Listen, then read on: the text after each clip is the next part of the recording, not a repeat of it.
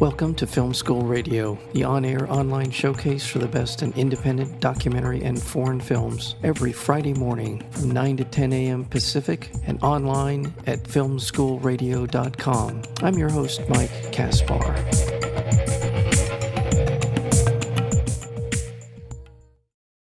We're joined today by director and writer Michael Morris. His latest film, To Leslie, tells the story of Leslie, a West Texas single mother struggling to provide for her son when she wins the lottery and a chance at a good life. But a few short years later, the money is gone and Leslie is on her own, living hard and fast at the bottom of a bottle as she runs from the world of heartbreak she left behind. With her charm running out and nowhere to go, Leslie is forced to return home. The film is called To Leslie. It is a powerful drama. It is a story of just how far someone can be pushed before they push back. The film is called To Leslie, and we're joined today by the director, Michael Morris. Michael, welcome to Film School Radio. Thank you. Pleasure to be here. Thank you so much. This is a film that takes its time to tell a story, allows us the opportunity to get to know all of the characters in it, a superb cast. Tell me a little bit about how you came to this particular project. Well, I was very fortunate. I still feel very fortunate that one of our producers, who's also a fabulous casting director, who we work with on the film, sent me an early draft of the script out of the blue, simply because she said, and this occasionally happens, I guess, it had never happened before. I read this script and I saw you in it. I thought you would love it.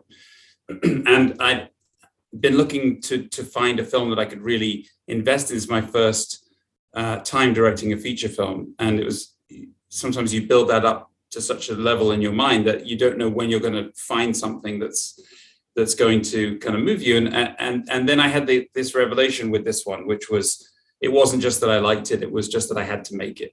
There was something about the character of Leslie, and not just the character of Leslie, but I think I saw parts of myself in her, I think obviously, but I also saw parts of myself in everybody who is affected by Leslie in the movie. I think I sort of understood in a very basic level when I read it, that means that this extremely specific story was universal in some way. You know, that's how it spoke to me. You know, I didn't grow up in West Texas. I didn't grow up with the same set of problems that Leslie had. I haven't had to deal with the same set of problems that Leslie has, but every part of the movie that Ryan wrote, based on his own experience in large part, just spoke to me. So I just knew instantly I had to do it. And I think, yeah, so it came out of the blue is sort of the easy answer. The script for To Leslie was written by Ryan Benaco, and I know that it is at least in part based on his own mom. And it brought to mind something for me that I think every person goes through in some manner of speaking, which is the moment in which you see your parents as people. Someone, if you met them outside of the family, your reaction to them and having a relationship with them and what that would mean. And that feels like part of this is a deeper understanding of his own mother's journey and how universal that is. Yeah, I mean, I think that's a really lovely way to look at it, because I really want to say that this isn't a sort of measure for measure portrait of Ryan's mother, Leslie. Ryan's mother was Leslie, that was her name, and she certainly had a lot of the struggles and a lot of the relationship at the heart of this between Leslie and her son James in the movie is informed by Ryan's experiences with his mother. But there is a character was created in the script and further created on set with Andrea. And so I just want to say that it's not, a biography. That said, that's what you said is exactly right. And I think it's one of the things I loved about it. This is a movie that wants to understand someone, without preaching about them. It's called To Leslie, I think, for a couple of reasons. I think one, that's the form of address when you write a letter to someone. And I think in some senses, that's what he's doing. He's like, we had a rough road. I want to know what went into that. I'm not starting this movie, I think he would say, because I'm angry. I want to start this movie because I want to understand. So I want to write a letter to Leslie. And I think also this is it's a cheers, to Leslie. Yeah. And I think it's also, this is a movie in which a lot of things happen to Leslie.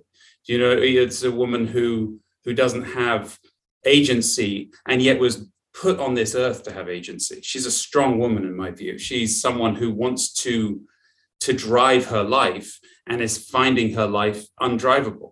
I think all of those things go into our starting point. Mentioned to you before we got started, this is a saga. This is a multi-chapter look at her life and all of the arc of her story. And oftentimes sagas or epic stories are told about external things, about the West, the American West, or conquering, a war or something of that nature. This is an internal saga. And I love the way that this landscape continues to expand throughout the film. Mm-hmm. It continually pushes out beyond these very simple and very kind of, familiar tropes about someone going through what she's going through. And and much of it, I have to say, is because Andrea Riseborough is a remarkable presence in the film. Yeah. She was the first. I was very lucky in this. There's so many ways that a director can count themselves lucky. I think anyone who gets to sit and talk about a film they've made is obviously very lucky in many ways. Doubly lucky here because when I first got the script, I wrote down on the script Andrea Riseborough, and underneath Andrea Riseborough, I wrote Owen Teague, who plays her son.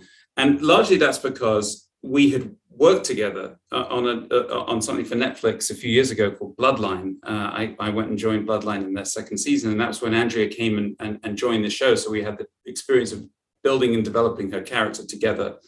And Owen played her son. And he was a remarkable actor, even then when he was very green, just beginning. And I just knew that this dynamic, in my mind, I had sort of teased a dynamic like this in Bloodline, and I just knew that there was more to get.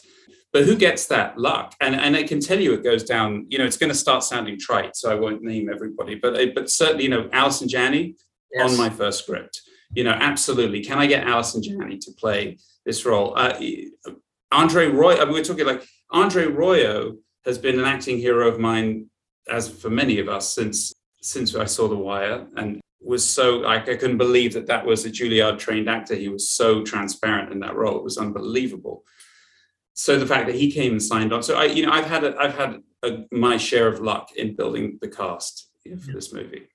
Stephen Root, who is just a chameleon of an actor. He's able to play comedy, drama, melodrama. He's everything. And he is the Swiss Army knife of acting in a lot of ways. We see him in so many different kinds of films, and he is remarkable. And then Marc Maron, who, a stand-up. I have this theory about filmmaking, and there have been so many stand-ups who have gone on to become remarkable, dramatic actors. And Marc feels like he's certainly on that trajectory himself. I think he has that. I cast him here, and it was like pure drive to get him, because I knew that was who I wanted. And I didn't take a no for an answer. And I think, if you ask him, he would say, like, I tried to say no, like I wasn't going to do this.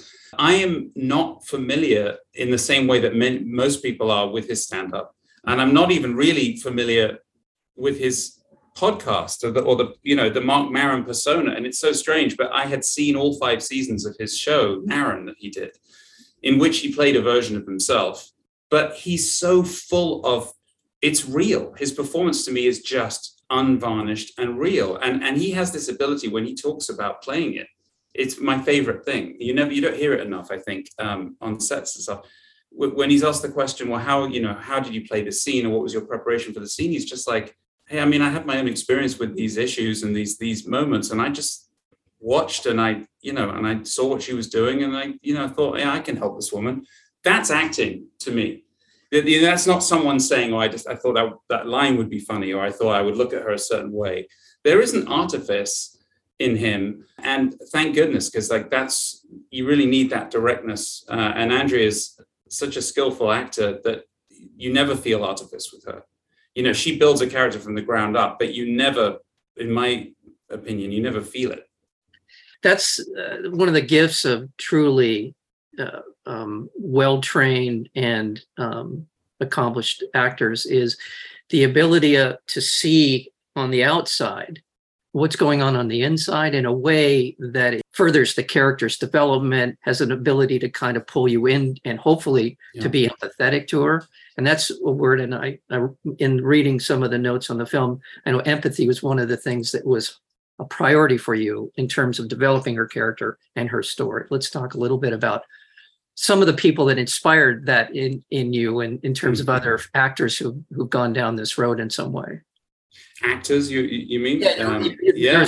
Of some of the people that inspired. I think it's funny when I break down my favorite performances and my favorite, there's so many, you can't really, and my favorite films, obviously I think everybody puts their favorites into certain buckets without even really knowing, but I always loved John Cazale more than anyone else who was in the movies with John Cazale. You know what I mean? And he to me feels like that kind of an actor, someone who is there to service the part and the moment, no matter what that moment asks of him, right? And without an outside voice of an ego that would say, you could be pretty cool in this scene if you did X, Y, and Z. And I think that even when I used to watch him, like right at the beginning, when I was just watching everything I could watch, that was that kind of performance. I can talk about Juliette Binoche in Three Colors Blue. I think that's another performance where it is just, from a movie like that, or for all of his movies, really, you learn, I think, what silence does in a performance, that there's a commercial sometimes desire to rob the movie or the show or whatever it is that we're doing of silences. I don't know what it is, almost the kind of commercial feel that silence is robbing the audience somehow. It's not, the words are more interesting, and words can be really interesting. Right. But silences, I think I got this from early theater days, silences are words if they're done right. There's a lot communicated between the words. Oftentimes the words are just things we hang the truth on without really meaning it. Hey, how are you? Can mean, go screw yourself. I don't want to see you again. If you say it right. So oftentimes the things that we're communicating are not on the language. And so it was very important for me to give space to those moments and understand what the real score was, other than just the language. And I feel like Ryan, our screenwriter, has an inherent understanding of this, which is one of the reasons I love it. Films and performances of empathy, you could talk about the Dardenne brothers, you could talk about, I'm obsessed, always have been, always will be, with that documentary Salesman, made by the Maysles brothers, which is just, to me, like a primary text. It's exactly what empathy on film looks like, I think. You just lean in the entire time without being asked to, without a swelling score telling you how to feel at any moment. You just feel it. Yeah, I think I had those types of films in mind.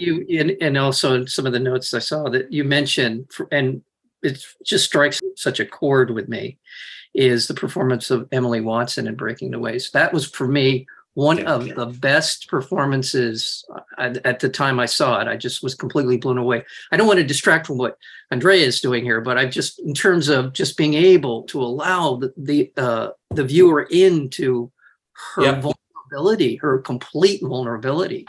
In that way, totally. There's two performances that I should actually answer your question with, really.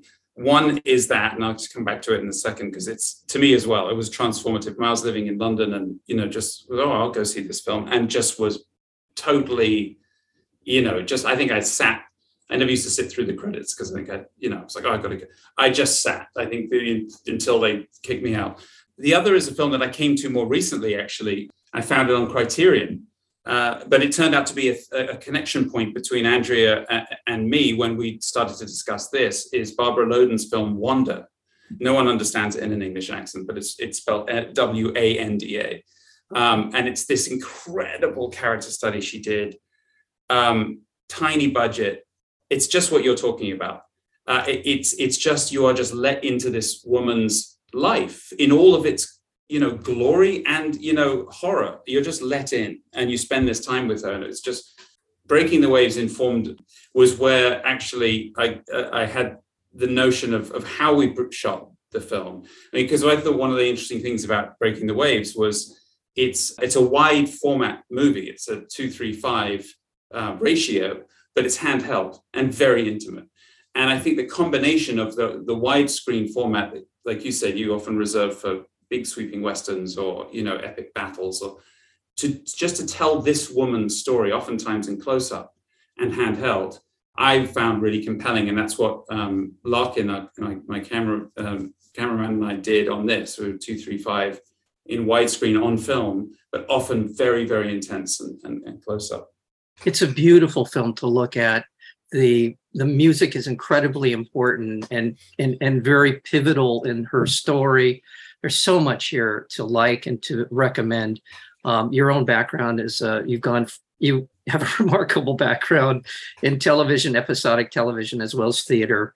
You were one-time manager of the Old Vic. Yeah. That was my very soon early job for me. I talk about being in the right place at the right time. That was transformative. Yeah. Well, Michael Morris, thank you so much for your time. Thank you so much for To Leslie. And it is coming out October 7th. It's being released through Momentum Pictures. Be looking for this. There are a slew of amazing performances in this, but Andrea Riseborough is incredible. And thank you so very much for your time today. I really appreciate it. And hopefully we'll see you again soon sometime. Thank you, Mike. It's been a pleasure.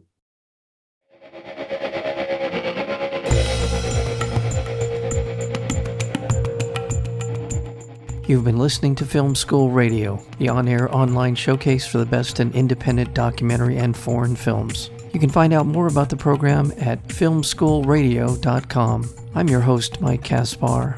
Thank you for tuning in, and we'll see you next week with another edition of Film School Radio.